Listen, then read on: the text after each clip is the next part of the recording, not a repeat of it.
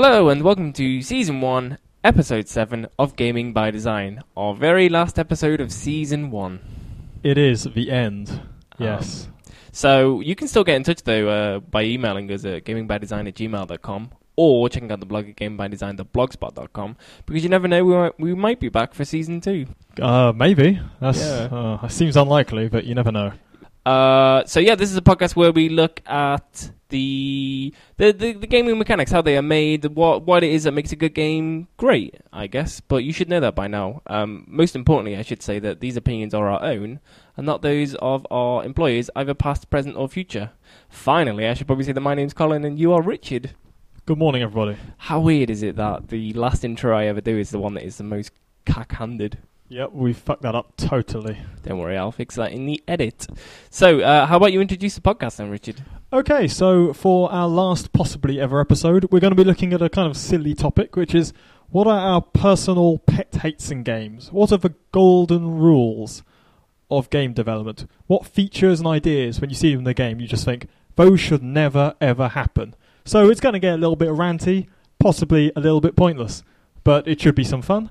But we'll also try to make counterpoints to our arguments ourselves, and I'm sure that you'll jump in and be a mediating factor. Intelligent discussion is always a goal of these podcasts. It's not necessarily always achieved. So I'll start. Number one, Richard.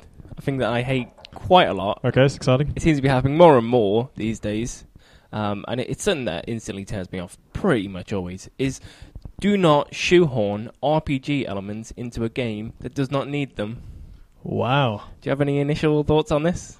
No, I have no initial thoughts. Explain yourself, Colin. So the amount of games that I played in which you are, say it's a first-person shooter, and then about 5% into the game, and then all of a sudden you're met with this weapon upgrading system, health upgrading system, all these things that you have to go out and collect, or money that you have to collect. A system that is only there to satisfy itself. The system doesn't have any effects on anything else, really. I mean, obviously, if you upgrade a gun, you become more powerful. But these RPG elements didn't used to be in games of my childhood, so why are they there now? I'm not sure about this point, because obviously I knew you were going to do it, because I got this piece of paper in front of me. To what extent is it just this you being an old grouchy gamer bemoaning the state of modern games and how they aren't as pure as GoldenEye? I don't think it's grouchy. I just think that these systems, I think, are added in because they're quite easy things to add in. It's just an exposure to a database that just tweaks some numbers in the background of how strong you are, or how powerful your weapon is. And I think the problem is that it can be a turn-off for many gamers, especially inexperienced gamers who are suddenly affronted with this weird database with some pretty graphics over it. Do you not think that the complexity for the easy implementability of it can be detrimental to the game? Certainly, I agree, but the adding of kind of RPG-esque elements, which used to be mostly the purview of kind of more obscure games like Deus Ex, is now very common. Yeah, most games, your average third or first person shooter will have some form of armor, health, weapon upgrading, stat upgrading, and I see the point. I mean, obviously they're there just try and add depth, add a bit more thought to their game, and I certainly agree that, like a lot of things are quite standard modern gaming, like cover systems like regenerating health, they can kind of be applied thoughtlessly without thinking whether or not it really applies to the game which it's in. Yeah, I just think that the game would be more succinct and more solid if these features weren't just thrown in. As it almost feels like a last-minute decision, but I know it won't have been. There's plenty of examples I played recently. Dead Space 2, it was in Enslaved, and the thing is that you just kind of, I don't know, it doesn't really feel like you're becoming more powerful. It sort of feels more like it's a thing that you've got to do as part of the game. And it kind of feels to me like sometimes you're struggling against the game, or it's giving you decisions that maybe you can't be bothered making the decision of whether you should upgrade your health, armor, or the clip size of a gun. Yeah, I think it is one of those things where you need to think if your game genuinely needs this. So this is all very much off the top of the head, so I don't know how true this would be. But yeah, there's certainly like a difference between Enslaved and, say, I don't know, BioShock. I think that in Bioshock, the RPG system it has is very important because it's at the core of it. And what an RPG system does is it allows a player to craft and individualize their character based on the way that their preferred play style. So obviously you pump your points in whatever game it is into stealth because you're a stealth character. You pump your points into grenade launchers because you like using grenade launchers. Certainly when I played Enslaved, there was a feeling that it was useless because you don't really get this sense that there are lots of these tools and you don't have to use some of them and you're crafting a play style. Like, you have to jump, you have to fight people, you have to shoot, you have to use all of these things. So for collecting the little blue orbs and upgrading Monkey's staff power almost feels like the game should just be doing for you because you have to use all of these different skill trees.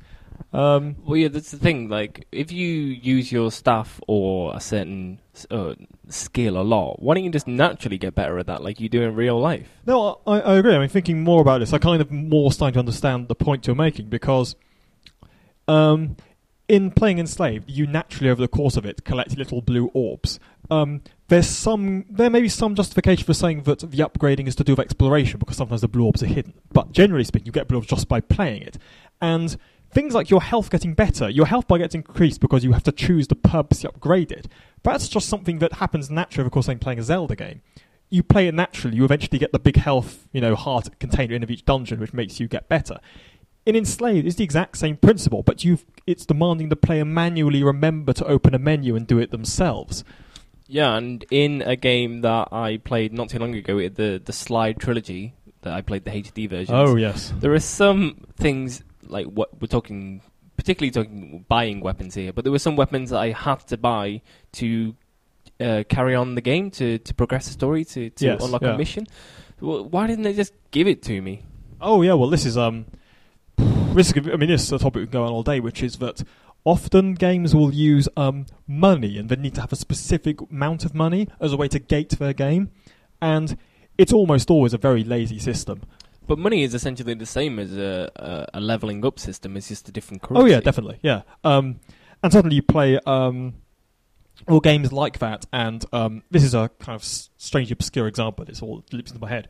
Is Boiling Point: Road to Hell, the famed crazy first-person jungle RPG, and that entirely its structure was lazily and almost entirely based on money-based gated kind of checkpoints where you're going through the storyline and you are unable to progress through the storyline because a man says, "Hey, Gringo, I need 500 pesos, otherwise I wouldn't let you through this gate," and you basically need to wander around the map doing subquests to do it, and that's the kind of lazy way they've gated it.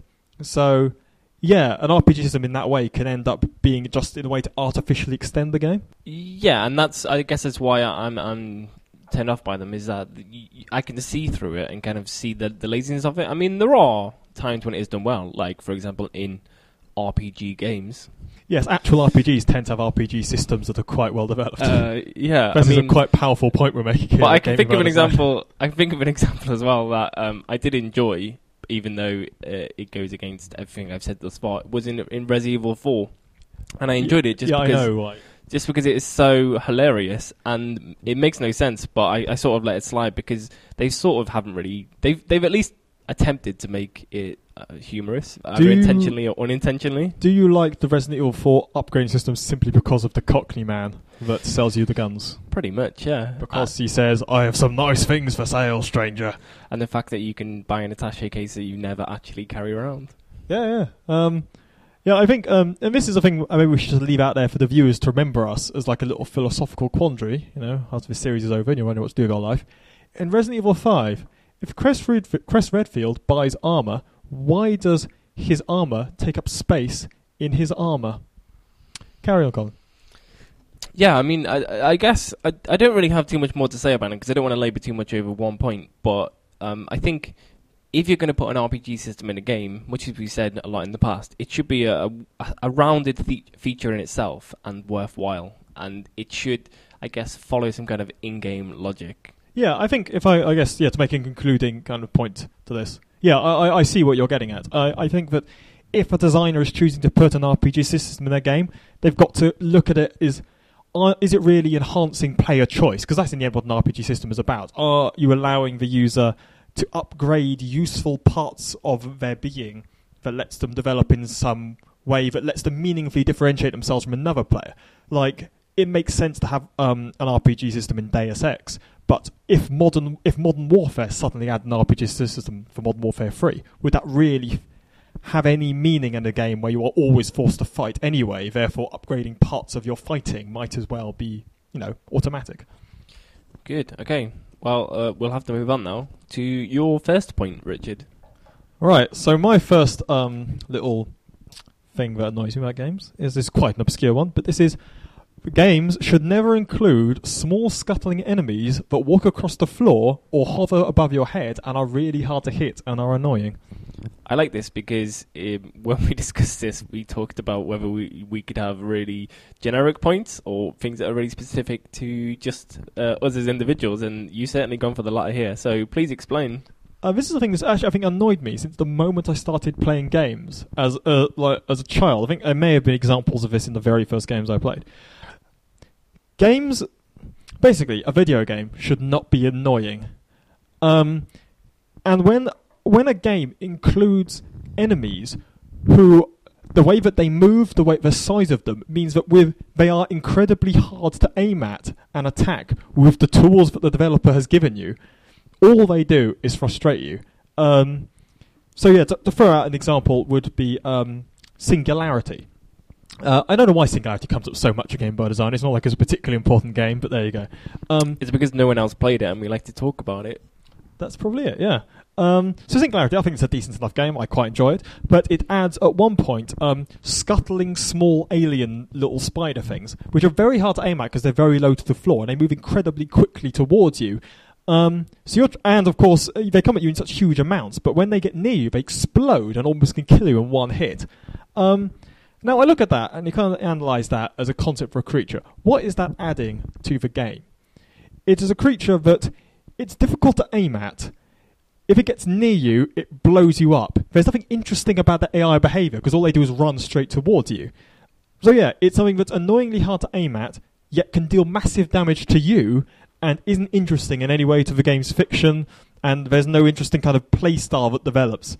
So yeah. It's sort of the evolution of 20 years of shooters, is that eventually someone's gone, oh, what would happen if you made them really small and really difficult to hit? Yeah, and I don't think, what does being small and really difficult to hit add to a bad guy in a game? And the annoying things about small enemies that are difficult to hit is that they very rarely come on their own. They normally come in groups of I think dozens. this little kind of golden rule here, if I was to extend the sentence, I would say small enemies scuttle across the floor and hover near your head and also arrive in God almighty biblical hordes, because they always do. It's like, I think developers must write down like a list of the different types of baddies you'll get. So you'll get the baddie, the weak, fragile one that's fast. You'll get the big, strong one that's slow. And then, what's the third kind of enemy? Oh, yes, it's the really, really tiny one that comes at you in hordes and blows up near your head. If they were removed from all games would be improved.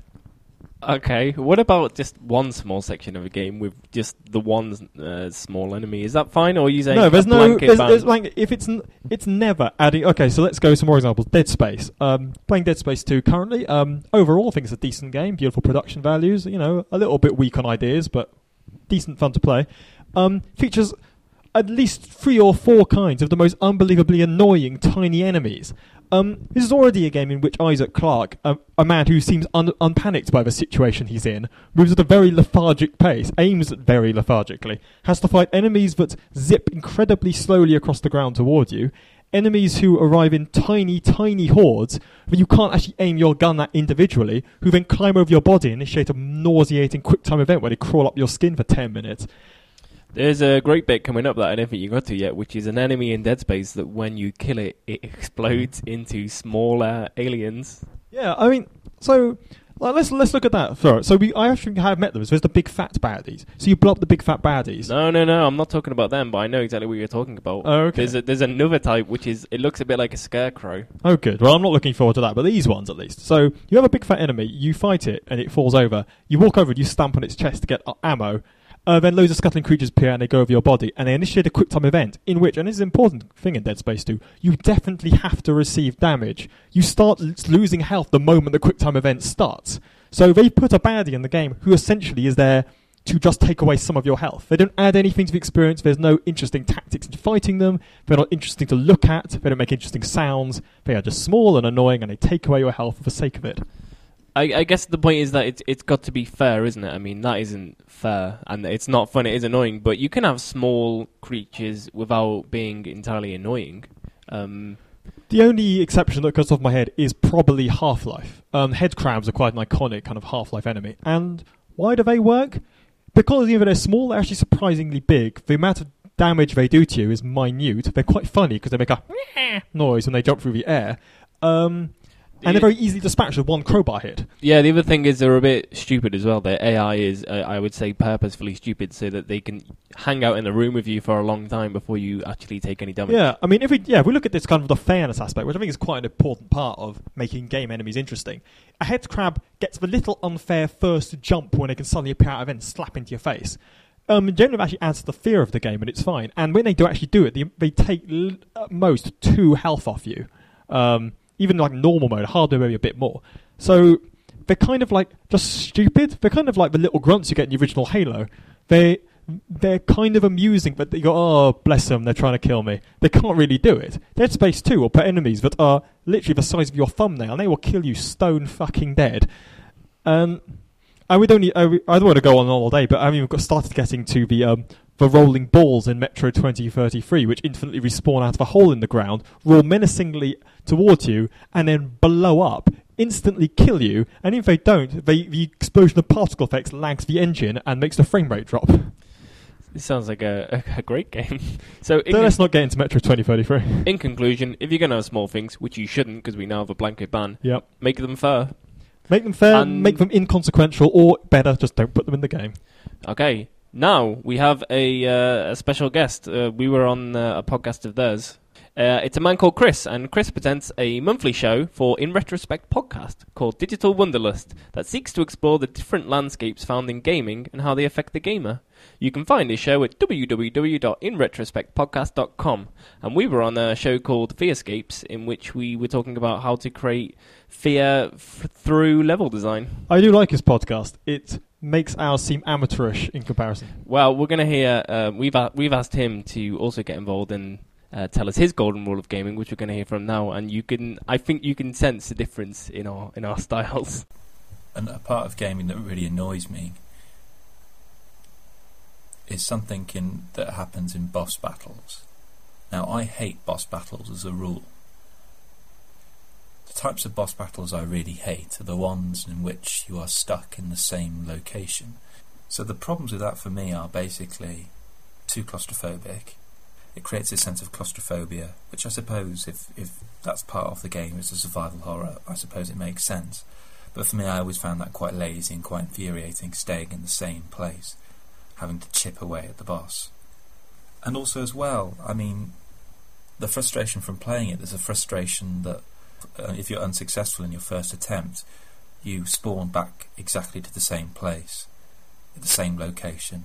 And if you're playing a very hard boss, you're stuck in the same place for a long period of time, which for me, who is particularly interested in level design, in gaming, I find that really, really frustrating. So for improvements, which, lots of games out there do this, I like boss battles where you're on the move, you're physically moving through a level that is constantly changing. But instead of having an objective, instead of having a fixed destination where you have to be that, your objective is merely to defeat the boss while in movement, while in motion. That for me makes for something that's a lot more exciting, dynamic.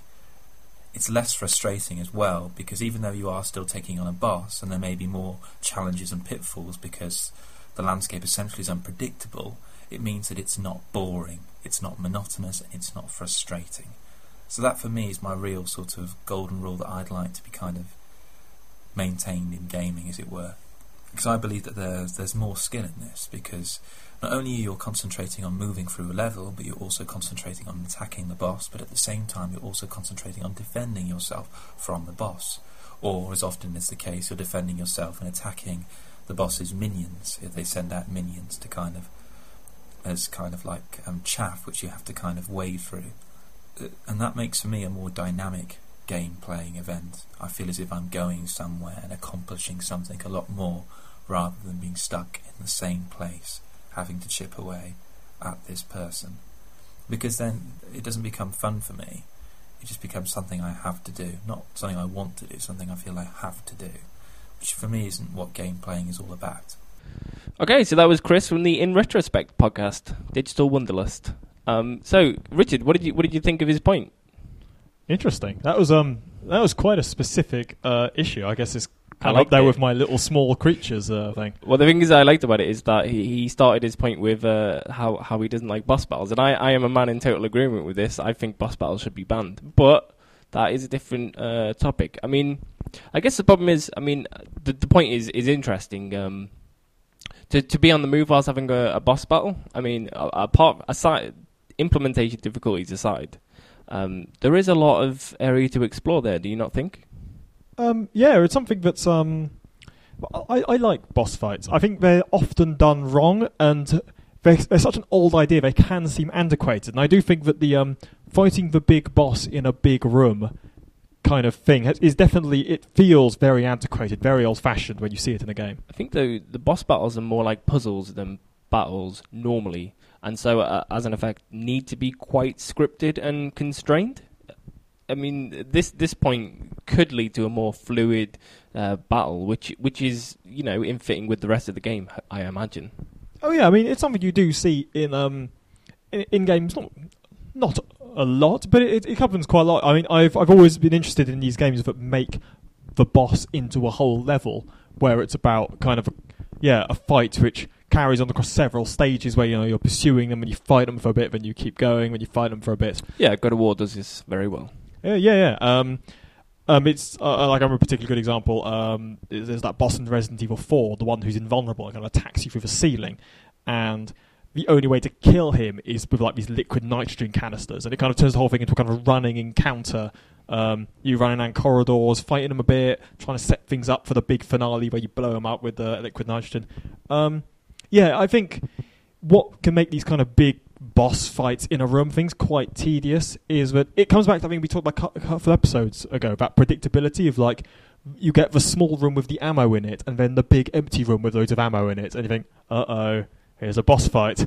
And especially with these kind of really rich-looking, realistic, narrative-led experiences of these days, it seems even more out of place that, you know, in something so well-crafted as Uncharted, that the Colombian terrorists or whatever would have a big empty room where their boss waits for you for ages. You know, it just...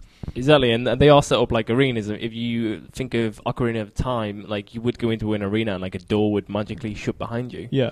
But, I mean, he mentioned claustrophobia, feelings of that, and frustration. Are these not feelings that you would want to evoke in a boss battle? Or do you think that maybe these feelings should not be encouraged? I think it's very much a case-by-case basis. I think certainly in more horror-based games, the sense that you're trapped in a room with something, even though it's not traditionally considered to be a horror game, I always remember the Bongo Bongo boss fight in the Shadow Temple of Ocarina of Time, where you're trapped in like a pitch-black room with two demonic arms banging a drum, and you'll feel very claustrophobic, very enclosed. You're very close to the boss, and you can't get away from him. And it adds to the really powerful effect of that surprisingly scary for a kid's game dungeon.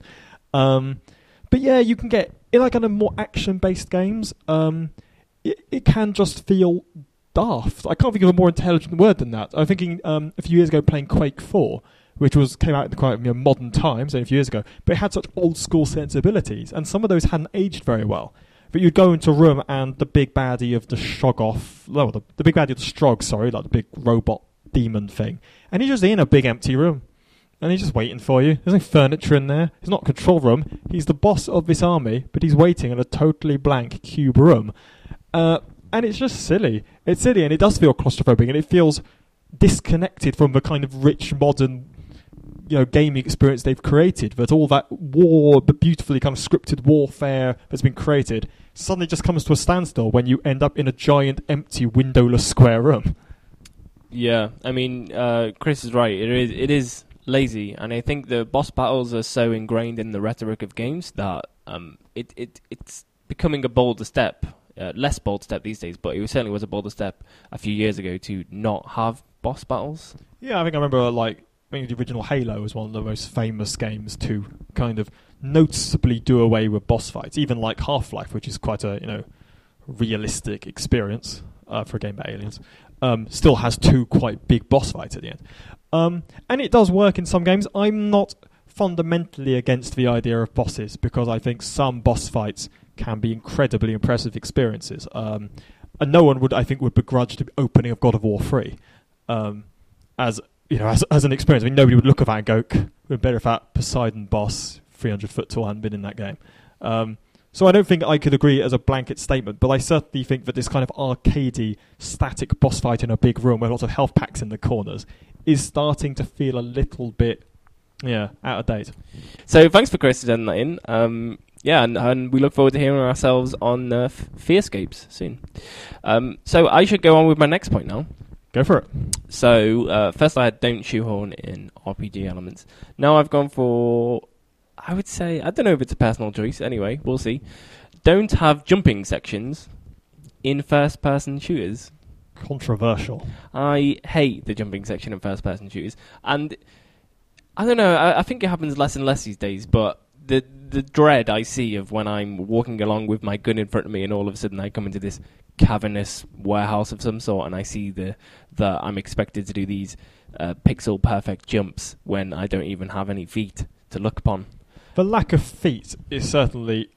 it does feel like it's a genre, or it's a camera perspective, that's not suited for this task. Certainly, the whole first-person shooter thing is about forward-looking. You're always looking forward. You very rarely even turn backwards. So to all of a sudden be given a task in which you have to focus not only downwards and forwards, but upon some invisible feet, it's I don't get it. It's too difficult.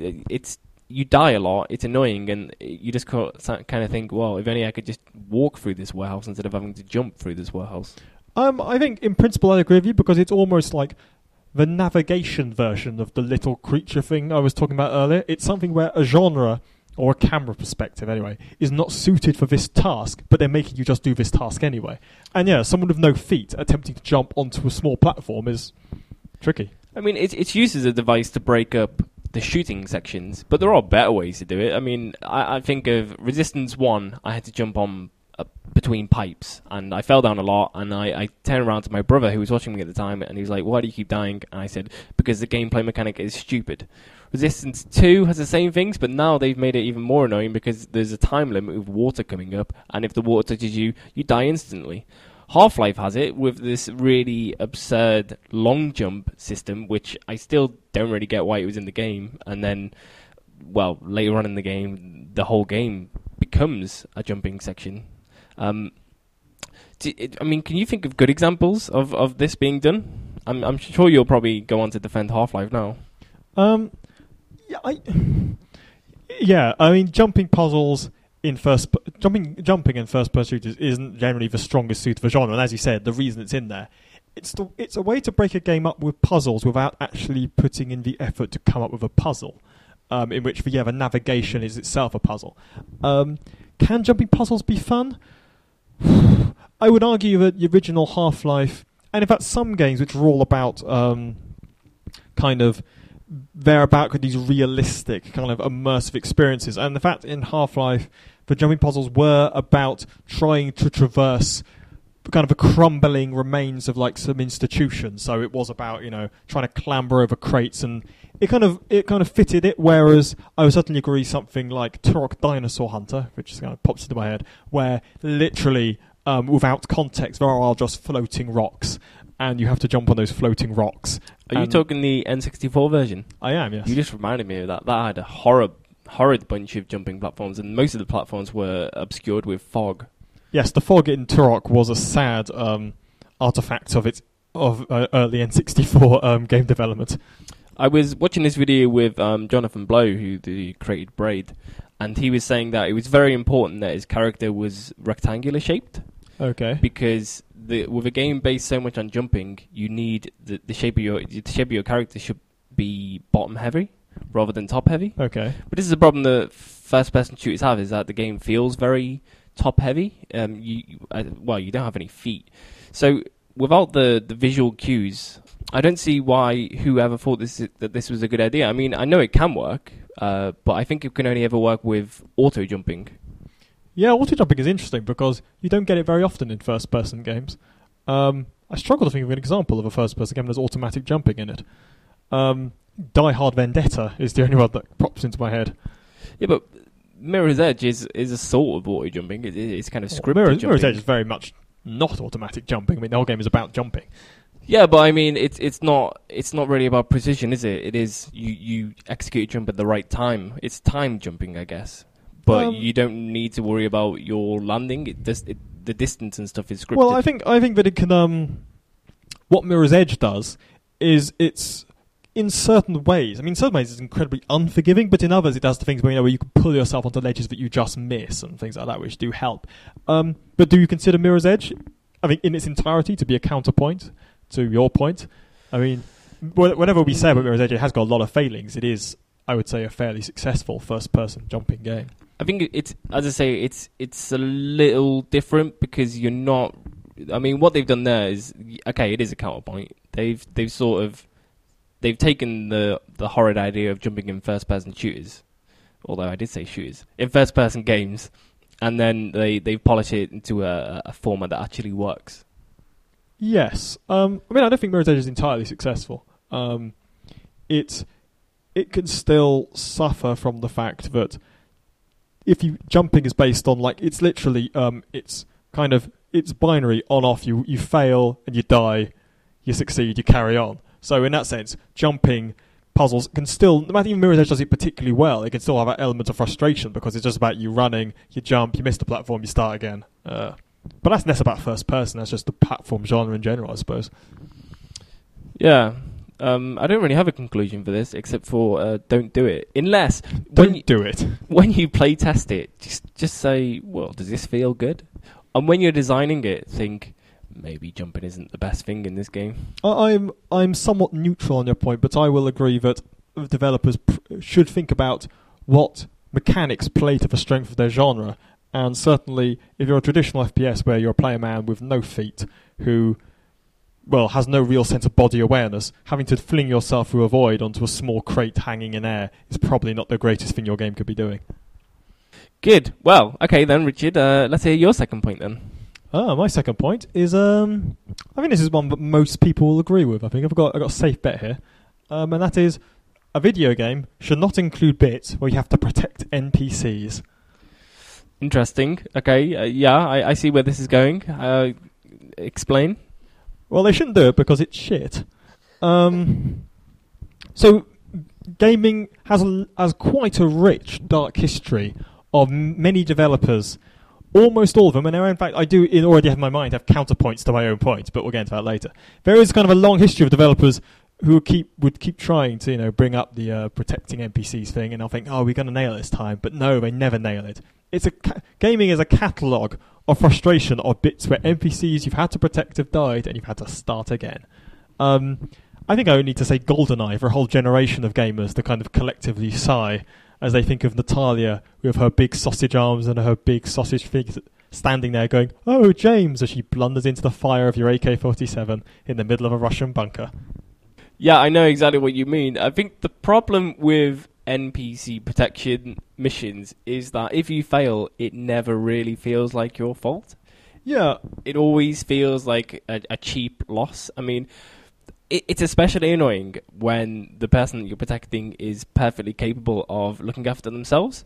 I mean, the amount of times where you're protecting someone because they're doing something on a computer, and it's like, how about you just use one hand on the computer, the other hand on a gun, and you sort this out. Yeah, I think, speak to the first point you made, I think, even though what I'm talking about here is NPC protection missions are annoying, don't do them, I guess the more intelligent golden rule underneath this is that in a video game, player death should never feel like it was out of the player's hands. I mean, one of the most fundamental things that can ruin a game is when a player doesn't understand why they failed. If you are in a gunfight against a giant zombie killing machine and he kills you, that's fine, I fucked up, I died. If you were having a fight against a giant zombie killing machine, and in the middle of that, and you did quite well, you knocked him down to a bit of health, it fades to black and goes, Jonathan in the next room has died, start again. I mean, what emotion do you expect to elicit from the player other than frustration and confusion and anger? It would be pretty neat if the game sort of branched off? Because I was just thinking as you were talking then that in films it's quite common that an important asset to the antagonist does die, and then they figure out a way to solve their problems anyway.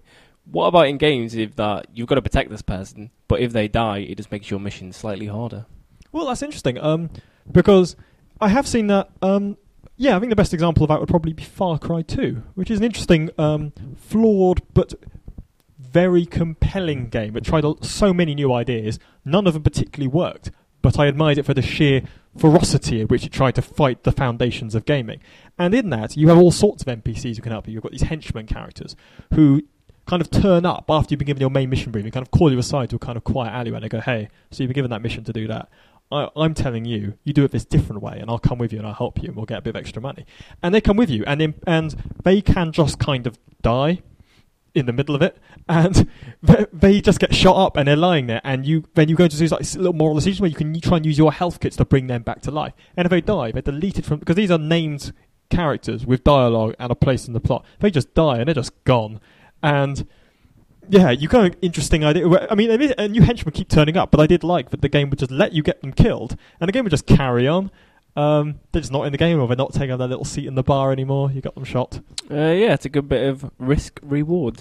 It is. It's really good because you get that at the moment, and in fact, the first time it happens, it's a very memorable gaming experience where your NPC henchmen, they fall onto the ground, they're dying, like in the middle of a road, in the middle of a gunfight, and you kind of stand over them holding like a health syringe. And you can use up your own health syringe because you need them, smack them into their chest to try and bring them back to life. But every time you use a health syringe, they're not getting back to life. You think, should I just leave them here? But if I bring them with me, I'll get rewards for completing this mission. They might help me further down the line. It's really, really interesting.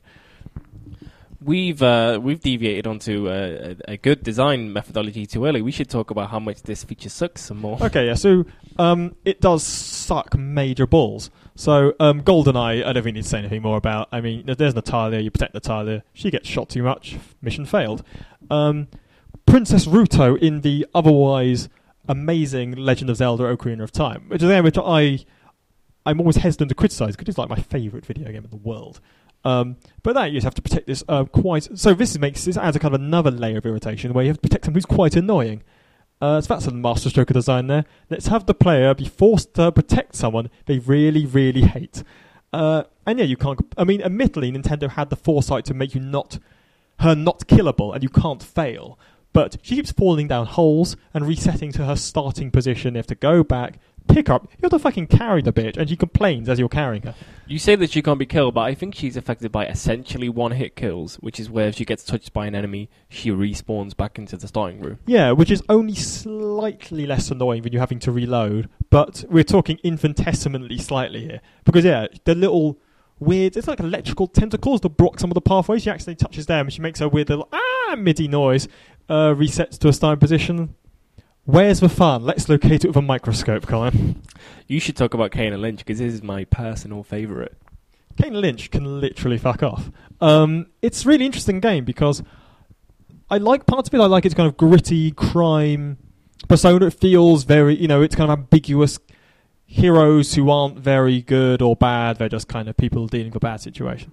And it was going quite well as a kind of a serious crime game. Yeah, and then you get to the Cuba sections, in which you recruit a gang of people, you go into incredibly difficult gunfights against hundreds and hundreds of Cuban soldiers, and if any of your gang die, you instantly fail the game. So the conclusion here is that the game should be fair. Yes, again, I think like so many points we've done over the course of this series, is it always in the end comes around to fairness. The player can't, unless your genuine goal is to make the player a babysitter, in which case you probably stop being a game designer. You can't make the player feel like they need to look after these people.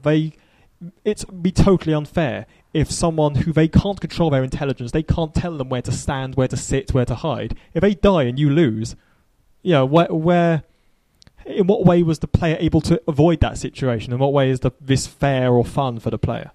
Yeah, you should never be punished for things out of your control. Yeah, and I think that's the crux of it. I think that's the crux of probably so much of game design is player control, player agency. That's good. We finished the whole season on a very good point there. Yes. Yeah, let's say we have.